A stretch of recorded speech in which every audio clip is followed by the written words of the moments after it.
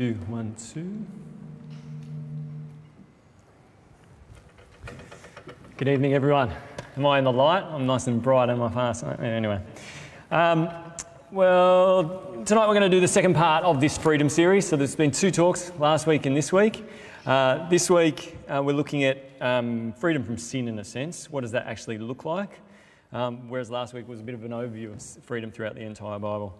I'm excited. I feel like it's not an accident that any of you are here tonight. You're here to hear what God has to say because God wants to change you tonight. That's His agenda in your life. I know that from the Scriptures. And so it's no accident you're here. God wants to do something. So let's ask Him to do it. Let me pray. Father God, we trust You that You are a God who wants to work in this world, that You haven't just set up this salvation plan for us one day to go to this happy place, that You are here right now. That by Your Spirit, through Your Word, You are wanting to change the lives of the people here who are sitting under Your Word right now. And so we pray for these people and also the people who are at home, Father, that they would all be sitting under Your Word, listening to what You have to say, ready to change because of who You are. And we pray in Jesus' name. Amen. Craig is a middle-aged man. He is committed to Bible study and church. He approaches you one afternoon and he says he's struggling with pornography. He tells you that it's not all the time, but it's just something that it keeps happening. Every couple of weeks he falls, he slips, he starts looking at porn. He looks at you broken in the eyes and he says, I thought Christians are supposed to be free. I thought Christians are supposed to be free. You know another lady, her name is Claire. She's a part of your Bible study group as well. You spend time in prayer one night and she confesses this consistent struggle she has with anger towards this person who's hurt her deeply. She just cannot get past it. She cannot bring herself to the place of wanting to forgive that person. She's just stuck in her anger. She looks at you broken and she says to you, I thought Christians are supposed to be free. I thought Christians are supposed to be free. See, if you were with us last week, we saw that the Bible teaches that those who put their trust in Jesus have freedom, have in a sense ultimate freedom. Freedom to be and live the way God created us to live or designed us to live best. Free from sin, free from suffering, free from separation, slavery. And yet, even back last week, we talked about the fact that that reality of being free from sin isn't complete yet. That won't happen until we see Jesus in the new creation. And right now there's still sin still around. But at the same time, as I said that last week, a couple of the questions came out through question time was, if Christians are so free, then why am I struggling with sin? So it's one thing to say, oh yeah, sin still remains. Yeah, I know, there's not much we can do about it. But still, you'd think after a couple of years that we would have really got rid of some of those sins that we think, oh, why can't I get rid of that? Why can't I get rid of that struggle with anger? Why can't I get rid of that struggle with pornography? Why can't I get rid of that struggle? Why, when I walk into a group of people, am I constantly doing that game where you're looking at others and thinking, am I better than them? That pride game we play where we get ladders and we think, where am I on the ladder compared to them? Why do I do that? Why do I get so defensive when someone asks a very simple question and I jump up like I've got to defend myself against an army coming against me? Why am I still so greedy? Not greedy in the sense I run around chasing money, but I'm anxious all the time that I don't have enough. You see, if Christians are so free, then why do we have so much struggle with sin? Even the best of us. We go to church, we do all the right things. How can we still struggle with sin? Well, tonight I've got us to read Galatians chapter 5 because I think Galatians chapter 5 kind of gives us an understanding of the reality that we're living in this now but not yet, that we're free from sin and yet still we have sin in this world. And so for those new to the Bible, Galatians is written after the rising of the Lord Jesus, about a couple of decades after. Paul is writing a letter to a church, the churches of Galatia, and in particular, he's writing it to a church that's struggling with this question of freedom. And so it's a really helpful passage to look at. The first thing he reminds it, that they've been set free from the law. Okay, so it's going to be up on the screen. You can keep your Bible open. We're going to look at chapter 5 from verse 1, set free from the law. It says this, Paul says, for freedom Christ has set us free. Stand firm, therefore, and do not submit again to a yoke of slavery. Look, I, Paul, say to you that if you accept circumcision, Christ will be of no advantage to you. I testify again to every man who accepts circumcision that he is obligated to keep the whole law. You are severed from Christ, you who would be justified by the law. You have fallen away from grace. Okay, so Paul is writing to average Christians who are still free from sin and yet struggle with sin. But in particular, these churches in Galatia, they're average Christians like us. There's these people who'd come in, they're actually Jewish teachers. They'd come into this Galatian church and they'd started telling the Galatian Christians, trusting in Jesus to be saved is not enough. That if you want to be really good, if you want to really kick this whole sin issue, that you actually have to do the Jewish law as well. And in particular, you have to do circumcision, all right, in order to be right with God, in order to express obedience to God. And so from chapter 3, Paul responds to this false teaching, saying that the law never fixed the sin problem. Now, if you're new with us tonight, you don't know much about the Bible. The first half of the Bible is called the Old Testament, and that predominantly is about how God gives his people a thing called the law, and it wasn't a law in order to make them good, it was a law to show them how good they were not. It was a law to show them how much sin there was and how much they needed a saviour. And yet these Jewish teachers had come in and saying, hey, you need to have the law to be free from sin. And Paul's saying, no, the law just showed us our sin. It showed us how sinful we are, and it just brought condemnation. And so he's saying to the Galatians, why are you going back again and submitting to a yoke of slavery? Now, a yoke is this idea you've got two oxen, two big animals, and you've got a piece of wood that goes between them, and it holds them down. And so Paul is saying the law is here, and you're being held down under the law because that's all the law does. It traps us in our sin. It condemns us in its sin. That's all the law can do. It can't make you sin. It can't make you stop sinning. And so Paul is saying here in Galatians chapter 5, so if you think circumcision is going to do it, then actually you need to do the whole law, and even if you do the whole law, it's still not going to do it. Because if you do the whole law, what's going to happen? If you think you can be saved by doing the law, then you'll actually sever yourself off from Christ. You'll sever yourself off from grace. So you've either got doing it yourself with works, or you've got Christ and grace. Now the Bible's really clear. There's actually two ways to reject God. Two ways to reject God. The first one's pretty obvious. You reject God by saying, God, I don't give a stuff about you. I'm going to live the way I want. You can do that actively by hating God and saying that to people and to him himself. Or you can do it passively by just ignoring him, not acting like he's there. Okay, most people do the passive. That's one way you can do it.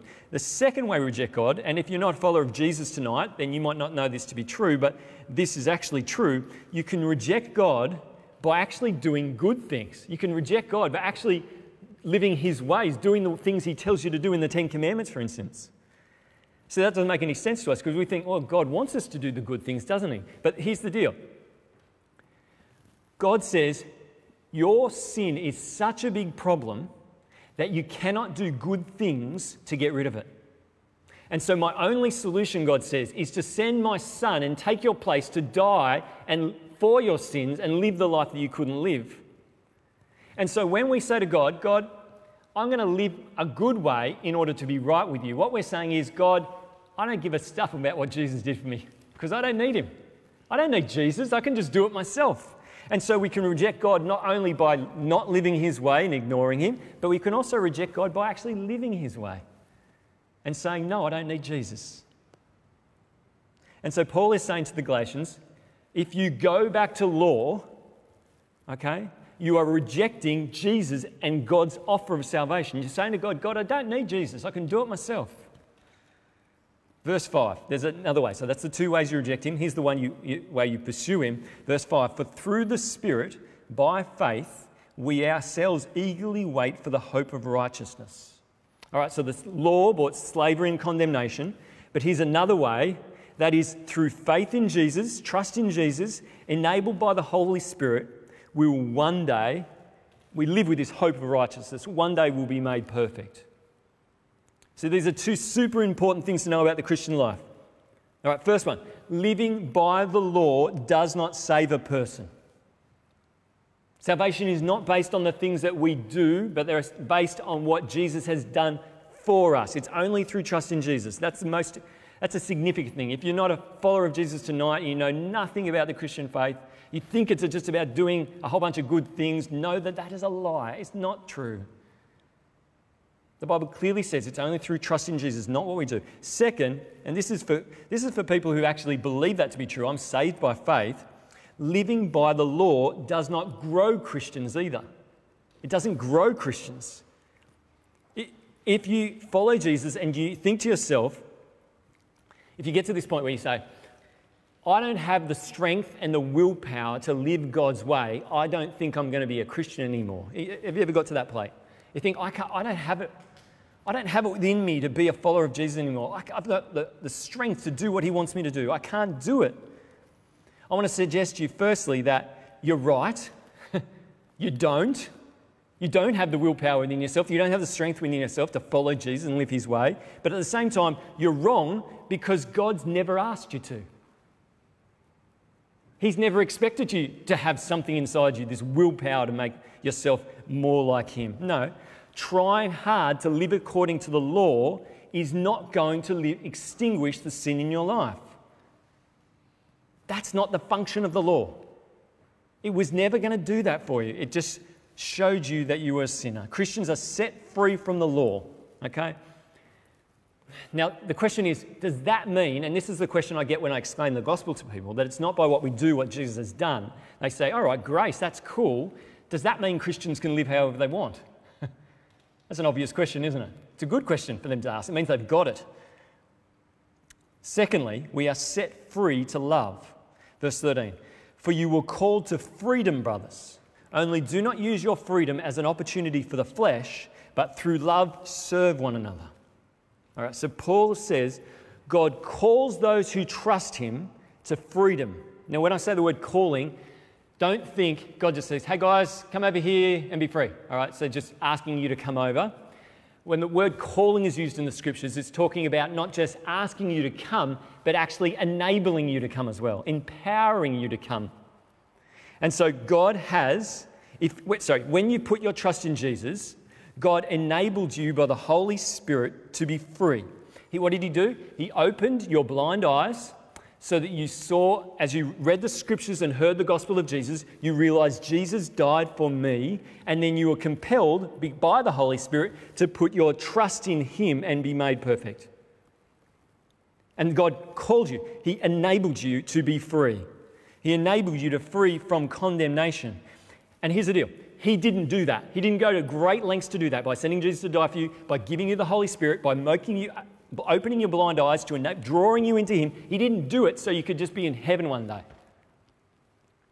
He wasn't just handing out tickets to heaven and he said, oh, you deserve one and I'll give one to you and you'll give one. He wasn't just doing that. He did that. He saved you. He opened your blind eyes. He made you a Christian so that you would be set free to love others, to serve others.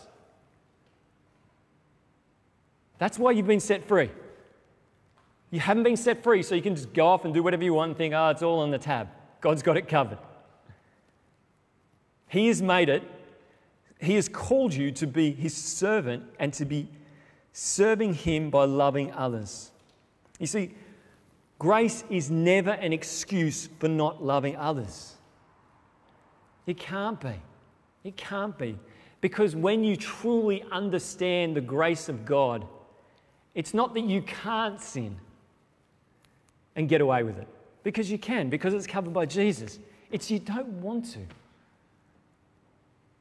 You've been set free from a master that was bringing about your destruction. Why would you want to sin anymore? God has set you free for a purpose, and that is to love and serve others. And so here we are. Christians are set free from the law. We're set free to love others. And then we're stuck, but at the same time, we're stuck, aren't we? Because as much as these things are true, the reality is we struggle with sin, isn't it? We still struggle. And so why is living those things out such a struggle? Well, number 3, Paul talks about we are set free in the Spirit. We're set free in the Spirit, or by the Spirit. Verse 16, but I say, walk by the Spirit, and you will not gratify the desires of the flesh. Okay, I talked to you last week about the fact that God is not just a grandpa in heaven. Okay, He's not just a grandpa in heaven by Himself, that He is Trinity, that is one God, three persons. And here it's speaking about God the Son, who is truly God. Paul has said, here we walk by the Spirit. He's already mentioned it in verse 5 when he says we live by the Spirit through faith.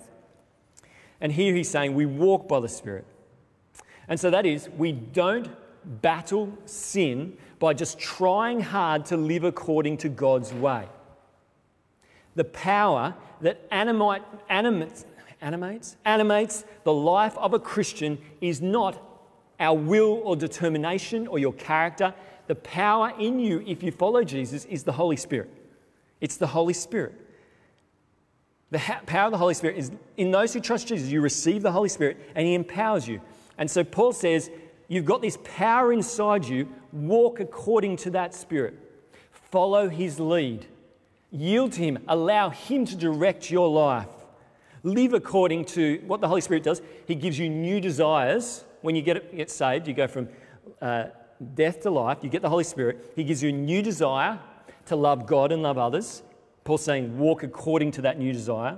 He gives you new wisdom found in the Word of God. So He helps you see the world the way God sees it through the Scriptures. And He says live according to that, live according to the Scriptures. He says the Holy Spirit gives us a new purpose. Because all of a sudden we recognize, hey, my life is not just about living for myself and what I can get. It's actually about living for God and loving Him. And so the Holy Spirit empowers you, saying, walk according to that. Live like Jesus. Paul says, because if we do that, if we walk according to the Spirit, we won't live according to the flesh. Now, the flesh is the way of life in rejection of God. The way of life apart from God, the whole life. Verse 17, for the desires of the flesh are against the Spirit, and the desires of the Spirit are against the flesh. For these are opposed to each other to keep you from doing the things you want to do. All right, so here's the reality that we understand, isn't it? Here's our experience, isn't it? There is a battle going on. You know it, don't you? You want to do the right thing, but you just struggle to do it. You know, you don't want to be angry at your friend. You want to forgive them. You don't want to deceive people. You don't want to look at porn. The battle is there. It's going on inside Christians. But what Paul is saying here is, and this is really important, it's not the good us versus the bad us. I've got this good part of my character and I've got this bad part, and they're kind of fighting it out. No, he says here, what's the battle? The battle inside you is between the Holy Spirit, God Himself in you, and the old desires we had without Christ.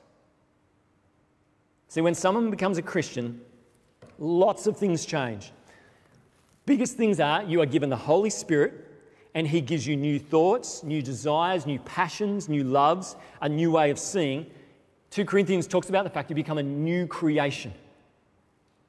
But at the same time, there is remaining sin in you. Now, I call it remaining sin, all right, because you are a new creation in Christ Jesus. Whereas before, sin is at the heart of your character. Now you are a new creation with this experience of remaining sin, and then in the new creation, that remaining sin will be gone and you'll be revealed for who you truly are. Now, where we find it difficult is, where does that remaining sin lie in our person? Okay? Because here's the thing. Scripture doesn't clearly say the remaining sin lies in this part of our person. It doesn't say that our remaining sin is just caught up in our thinking. Now, I think the reason it does that is because if the Bible said, hey, the part of you that still has remaining sin is your thinking, then what we'd all do is think, all right, I just need to change my thoughts. We try to do it ourselves. If Scripture told us that sin was just remaining in our emotions, we'd think, all right, well, we just have to be really good at controlling our emotions and curbing them, and we'd get rid of remaining sin ourselves. But Scripture doesn't do that. Scripture says remaining sin pollutes every part of who you are. It pollutes every part of who you are. Now, that might sound discouraging, but look at what else this is saying. Paul says there's this battle within us, a battle that Paul says, that last line there, prevents us from doing the things we want to do. Now, although remaining sin might pollute all of us, listen to what this is saying. as a Christian, when you put your trust in Christ, the deepest part of who you are, your core essential being, is now not sinner enslaved to sin. Your core essential being is spirit-empowered person. That is, we are not sinners who occasionally live according to the Spirit. We are spirit people who occasionally sin. You see? Godliness is now the norm, whereas before, sin was the norm. We are set free by the Holy Spirit supernaturally powering our lives. The core of who you are is spirit-filled person. Verse 18, but if you are led by the Spirit, you are not under law. So Paul says the Spirit-empowered person is not focused on just trying to do things ourselves according to works. In fact, as you keep reading here, he says that the life that marks out the flesh is the life of works. So he talks about the works of the flesh in verse 19. It is the human being that is engaging in works that's the old way of living, of trying to do things. And yet we fail, don't we? And so the works of the flesh here, he talks about sexual sins, he talks about false worship, he talks about social sins. Those who are slaves to sin are identified by their works. But he says, on the other hand, if you have the Holy Spirit, it's a completely different metaphor. Because he doesn't say the works of the flesh versus the works of the Spirit. He says the works of the flesh, that is the things we do within ourselves with our own will, we do it against God. But because our will is so busted, we can't do works of the Spirit. But we can, he says here, have fruit of the Spirit. Fruit of the Spirit. So verse 22, but the fruit of the Spirit is love, joy, peace, patience, kindness, goodness, faithfulness, gentleness, self-control. Against such things there is no law. Okay, so the works of the flesh, these are the things we do that are against God. If it was just up to us, that's all we do. Versus the fruit of the Spirit, these are the things that issue as a consequence of the fact that you have the Spirit in you. Now, it's really important when you're reading Scripture not to take a metaphor and just go to town on it. You know, you can get a metaphor in Scripture and you just make it mean all sorts of wonderful things. But I'm going to go for 5, all right? You might think I'm pushing it, but I don't think I am, because this is a metaphor that comes up in Scripture a whole bunch of different places, so I'm using that to fill in this metaphor here. Quickly, number 1, Christian growth it's a picture of Christian growth. So Christian growth is gradual. Just like a tree bearing fruit, you don't look at a tree and think, hey, I can see the fruit popping out. It happens over time, and you can't see it to the naked eye. So the Christian growth is something that's gradual that you're not going to see. And so you think to yourself, oh, wait a minute, I was so impatient 5 years ago, but now I seem to have more patience than I ever had. And you don't remember at any one point you ever seeing that, but all of a sudden you're there. So it's gradual. Number 2, it's inevitable. Because Christian growth is not the consequence of our will and our character, because it is the work of the Spirit, then it is inevitable that you will grow. See, there is no place for Christians who have God's Spirit to say, I could never change, so that could never change. There's no place for us to say, it's a personality thing, I'm always going to be like that. It's a temperament thing, I'm always going to be like that. It's a family trait, we're just like that, us people. I'm the third child, I'm always going to be like that. It's a genetic thing. There's no place for us to say, I'll never be able to love that person. Yes, it's gradual. Yes, it could take many years. But if you have the Spirit of God, then God can change that. God can change that. It's inevitable. Number 3, Christian growth is internal. Just as the fruit for a tree comes from the nutrients of the soil and the tree, Christian growth is empowered by the Spirit inside us and then leads to actions outside of us. And so look at the list here: love, joy, peace, patience, kindness, internal characteristics that bear the fruit of behaviours and words. And so Christian growth is different. It's not that we do good things to change us on the inside. We are changed on the inside, and that issues in fruit. Okay? It issues in fruit. We're changed from the inside out. Number 4, Christian growth is relational. Notice here the virtues that are spoken about here. They are done with people. And so last week I got the question about would it be better off going into a monastery and hanging out by ourselves in order to fix the problem of sin? And the answer is no. Because the Christian growth, what it actually looks like is it's done in relationships. It's done in the messiness and the yuckiness and the difficulty of actually trying to love others and being loved by them. Christian growth is relational. Number 5, Christian growth is singular. The word there for fruit, so it says the fruit of the Spirit. The word there in the Greek for fruit is singular. So it's effectively what Paul is saying is the fruit of the Spirit is love, semicolon, joy, peace, patience, kindness, goodness. And so what it's saying is you can't love someone and at the same time saying, but I have no patience for them.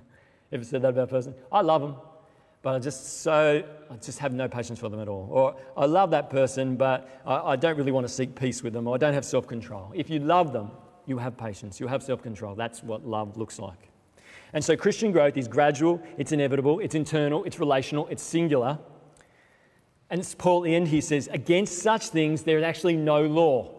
Now, what he means by this is the law was never able to pull that off. You cannot change from the inside out through the law.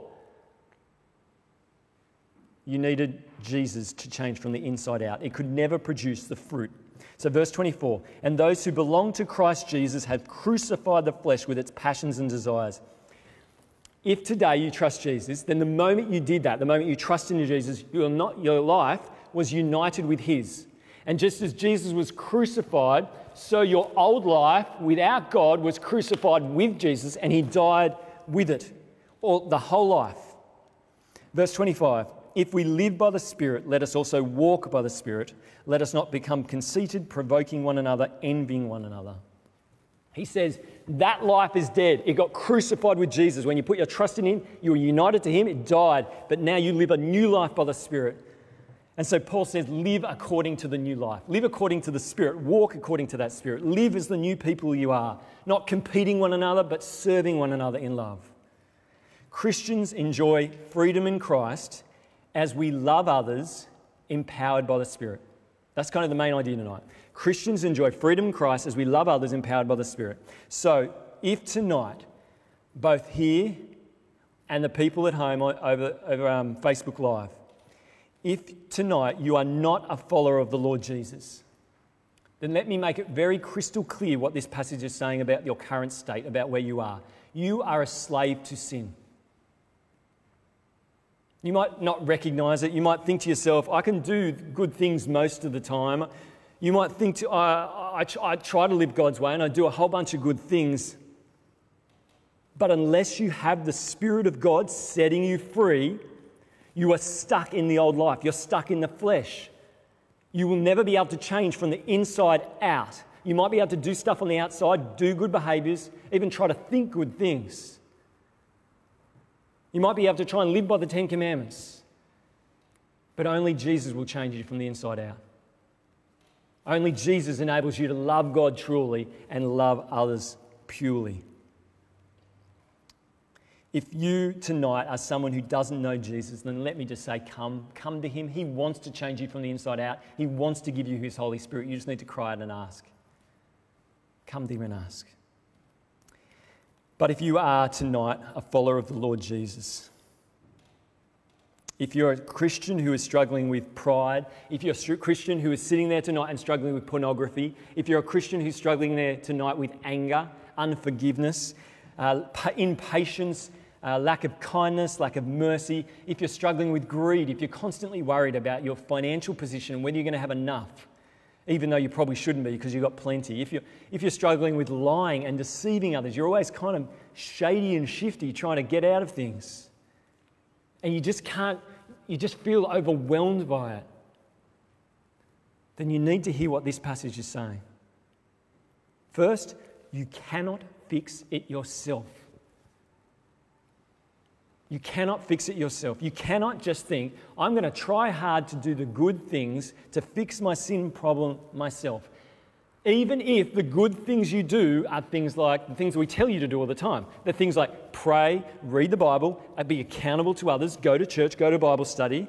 If you do those things, which are really good things, and we're going to talk in a moment about how you should do them rightly, but if you do those things thinking to yourself, these are the things I'm going to do to work my sin off, then it's you going, in a sense, back to your own law. It's not the 10 Commandments, but you made up your own law. You've made up your own disciplines to try and fix the sin problem. But effectively you're saying to God, I don't really need your grace. I don't really need your Holy Spirit because I can just do these things to fix the sin problem.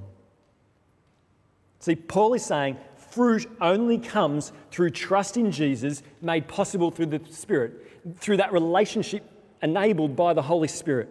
And so that's why Jesus says in John 15:5, he says, I am the vine, you are the branches. If you remain in me and I in you, you will bear much fruit. Apart from me, you can do nothing. See, it's only through relationship with Jesus that we grow. Christians don't grow by just trying to live according to a certain bunch of moral virtues. Christian growth is relational growth. It's the fruit of relationship. And so, yes, we're going to read the Bible. Don't hear me saying, don't read the Bible. Kurt said, don't bother reading the Bible, don't have to. No, read the Bible, but not as some good work, as if it's going to, if I do this discipline, then all of a sudden I'm not going to have a struggle with porn. No, read the Bible to get to know Jesus more deeply, to grow in your love for him and see how beautiful he is, so that when you go to look at pornography, you think, man, why would I want to do that when Jesus is so awesome? Why would I live for this temporary little delight when I have so much delight in him? So we read his word to have relationship with him, to enjoy him. Yes, we're going to pray. Don't hear me saying, Kurt said we don't have to pray. Pray, but not as some discipline that think if I do this, then it's going to somehow magically stop me from sinning. No, pray to know Jesus, to know God, to get to know him, to have a deeper relationship with him, that we might know him and become like him. Yes, spend time with God's people at church and in Bible study. Don't hear me saying, don't come to church and Bible. No, do those things, but don't think it's an automatic fix that if I get to Bible study enough and I tick the box of going to church, that all of a sudden I'm going to fix this. No, come here in order to sit under his word, to do relationships with other people, to encourage each other by speaking the gospel and speaking encouraging words to each other and being encouraged by others. Do it to engage with God and each other, that together we might together build each other up in love to become more like Jesus. See, we need to do all these things I said, read the Bible, pray, go to church. We don't just do them as spiritual disciplines, we do them to deepen our relationship with the vine that we might bear much fruit. You see, the temptation in life is, and it's really easy to do, when you see sin that you're really struggling with, I don't know what it is for you, when you see it, you're really struggling with it, you get obsessed by it, don't you? Particularly those with a really sensitive conscience. God's given a really sensitive conscience, so you get obsessed by looking at the sin in your life and you focus on it. And our consequence of that is we just try really, really hard to fix it in our own strength. And it seems like that's what God wants us to do because we want to be godly. We're supposed to do that, aren't we? But God says no. Don't look at your sin. Look at my son. Don't look at your sin. Look at my son. Hebrews says that Jesus is the author and perfecter of our faith. That is, if we look at Jesus, the author and perfecter of our faith, as we focus on him in his word, as he is revealed to us in a greater and greater way, that we become like him as we see him. Set free by the Spirit to love others. And so, friends, for freedom, Christ has set us free. Stand firm, therefore, and do not submit again to a yoke of slavery, but instead, if we live by the Spirit, let us walk by the Spirit. If you're a Christian tonight, there is no place for thinking, I will never change. That is a lie of Satan. If you ever think that to yourself, just say, shut up, Satan. It's a lie. If you have the Holy Spirit of God, that is at the core of your being and you can change. But don't do it alone. If you're struggling with sin tonight, if there's something that's just got you down, then please come and speak to me. Please speak to Cooper, one of the leaders here.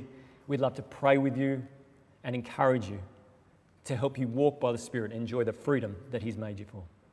Let me pray. Father God, we just want to praise you for your word that makes sense of our reality, that as Christians we are struggling here, that we know one day we'll be free from sin completely, but right now we just feel still enslaved to it. But Lord, your word tells us that although there is a struggle going on between the spirit and the flesh, that sin is remaining sin, and who we truly are is united to Christ. Who we truly are has crucified the flesh and its desires. Who we truly are is spirit-empowered people living for Jesus. And so, Father, I pray for each one of these people here tonight. I pray for each one of these people on Facebook, that your Spirit would be empowering them, that they would be on their knees daily under your word, saying, Jesus, I want to know you, that I might become like you, that we would have relational fruit in this church through the power of your Spirit. We pray in Jesus' name. Amen.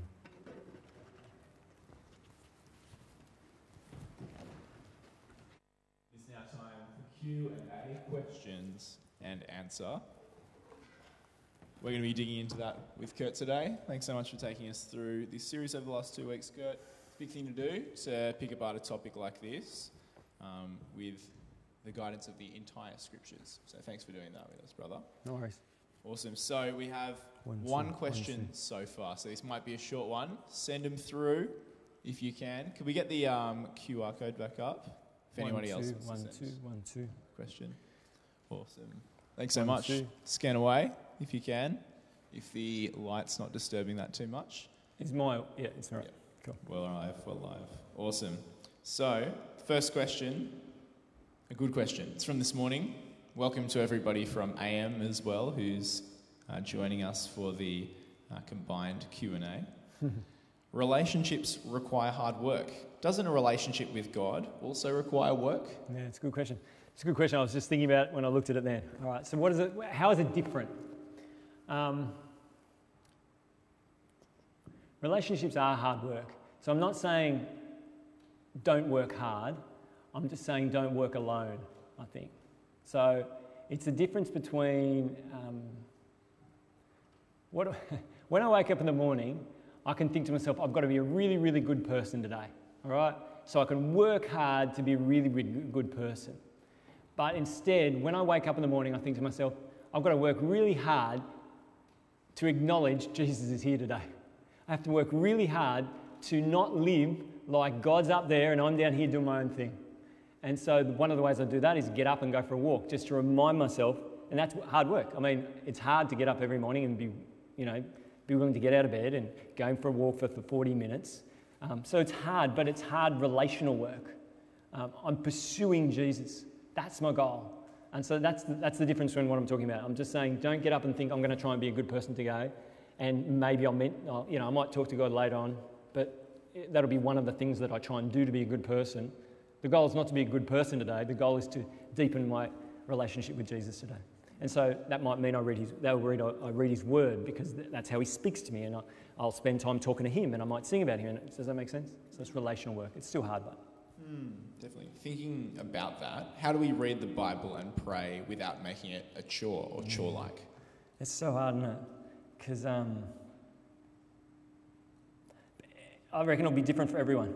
So as someone in ministry, there's particular struggles, I think, for us, in that we can sometimes treat the Bible like it is an instrument to do our job. And so we can read it like we can do it like a comprehension exercise and breaking up the passage and how can we bring it home. It becomes a craft rather than the way Jesus speaks to us. So how do you do it? But you've got to figure out how it works for you. So for some people, it might be just not trying to read large slabs of it. Okay? So some people might say, I'm trying to read the Bible in a year. All right? I tend to find when you try to do the Bible in a year, it's a really good thing to do, and it's a good thing to help you have a broader understanding of scriptures. But sometimes it can become the ticker box. I just got to get it done for this day. And where possible, I want to try and push against that.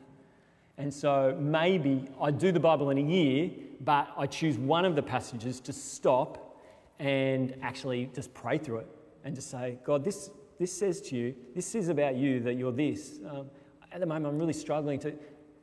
So in a sense, use the Bible as a conversation starter with the Lord. That's another way to do it as well. Just never read the scriptures without talking to the Lord at the same time. Because that's relational by very definition, and you bring it to him. So it's as you're reading the scriptures. So you might read from Colossians 1:2-6. It says, therefore, as you receive Christ Jesus Lord, so walk in him, rooted and built up in him and established in the faith, just as you were taught, abounding in thanksgiving. And so I might read that and I might say to the Lord, what does it look like for me to be rooted and built up in you? Because at the moment, I feel like I'm wandering all over the place, and I just really need you to show me what this looks like. To walk in you, Lord. What does it look like? God, what is it going to look like today? I've got that meeting with so-and-so later on. Help me to know what this passage looks like. Do you see? So it becomes this dialogue.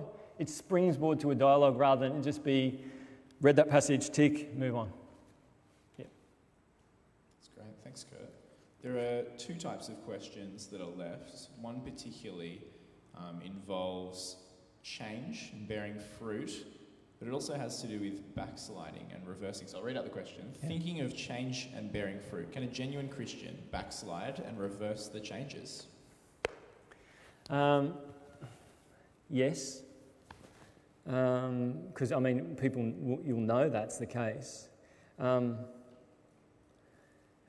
It's hard. It's an interesting one, isn't it? Like, the reality is we don't know where remaining sin is in us. And oftentimes, the reason we don't know how deep it goes in us is because we haven't been in a context that's brought it out of us. So the metaphor often uses the sponge. So if you have a sponge and it's full of water, if you look at the sponge, all right, you look at it and think, oh, I can't see any water. What happens when you squeeze it? You see water come out. And so life often squeezes us in new and wonderful ways, and then something comes in, sin comes into our lives, and we could look like we've gone backwards in the Christian life because we're sinning in ways now that we never sinned before, but it's because we've never been squeezed in that way before. And so, for example, I have one kid, all right, and I think I'm pretty patient, pretty loving. Then I have two kids, squeezed just that little bit more, and I think, oh, maybe I'm not so patient. Then I have three, and I'm bugger. It feels like everything's been squeezed out of me. All this sin comes out of me. I'm angry, I'm frustrated, I'm impatient.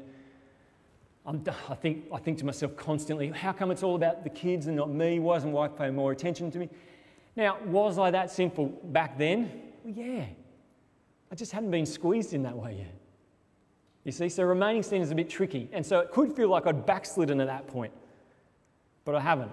But the thing is that God's grace is bigger. So that squeezing process of God is actually the means through which he grows you more like Christ. Because it's as though sin comes out of me, as the water pours out of me, my sin comes out and I think, man, I didn't know I was that sinful. Then I realise his grace is so much bigger. I realise how much his forgiveness is and I want to live for him more and more. His mercy just seems greater. So when I got saved, I thought, oh, Jesus saved me from sin, isn't that great? But now 20 years on, and I can see all the ways God has squeezed me and revealed the remaining sin that was still in me. That's one of the reasons I raise my hands when I sing now. It's because it's all grace. Like I'm moved by the fact of how big his forgiveness is in a way that I don't think I was even when I first got saved. Praise God, he's worked that change. So this is probably going to be the last question. It has to do with understanding and change in the Christian life. So if I'm not changing, even after years and years of trying, have I not understood the gospel or something? I want to push on that. I want to push on the fact that it is gradual. I want to say it's gradual. So it might take a really long time. At the same time, I want to say that it is the work of God's Spirit. Now, I don't want to say God keeps us in our sin. I think there's a degree to which God will allow things to remain in our lives that might weaken us, that we might depend more on him. Now, we don't know what Paul's thorn in the flesh was in 2 Corinthians, where he says he cried out 3 times to the Lord to take away this thorn in his flesh. So it's a metaphor. So there's like 15 different ideas of what it is.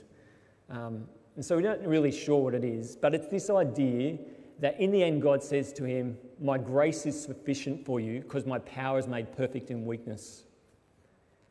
And so I want to presume that could possibly be true about sin as well. If you haven't had victory over it doesn't mean that you will not, but don't get discouraged that you're not a Christian. If you are continuing to trust Christ in the midst of it and understand your forgiveness in him, that's the thing that reveals that you have the Holy Spirit. The Holy Spirit, the person without the Spirit, sees their sin and then just turns away from Christ. They just think, stuff it.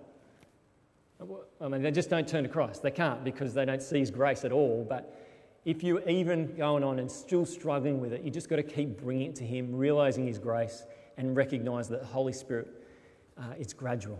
But at the same time, hold to the truth that it's inevitable. It's inevitable. And you can have victory over it.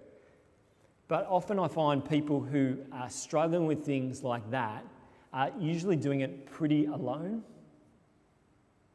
And so if you are struggling with that sin by yourself, then you are short-circuiting one of God's means for helping you in that, and that is his community. And so don't struggle away with this secret sin by yourself. Share it with others that they might pray for you, that you might together around God's word be grown in community. We might call it there on that note. And we're about to head to one of those opportunities to do just that. So if you want an opportunity to chat, feel free to chat with Kurt or I, someone you trust, or with people down at the beach. Really encourage you to do that. Just a reminder, we're meeting down at Maroubra for dinner by your own, and we'll see you down there. Well, over this last 2 weeks, we've seen that all who are in the Lord Jesus are free. He has set us free, and Jesus has saved us from sin and everything that it causes. And he's saved us to trust in Jesus and to live a life of love towards others in the power of his Holy Spirit. So, I thought we'd say a eyes open prayer for once. Not that we're praying to one another, but just so we can concentrate in this new way. So, as we finish up, let's pray together.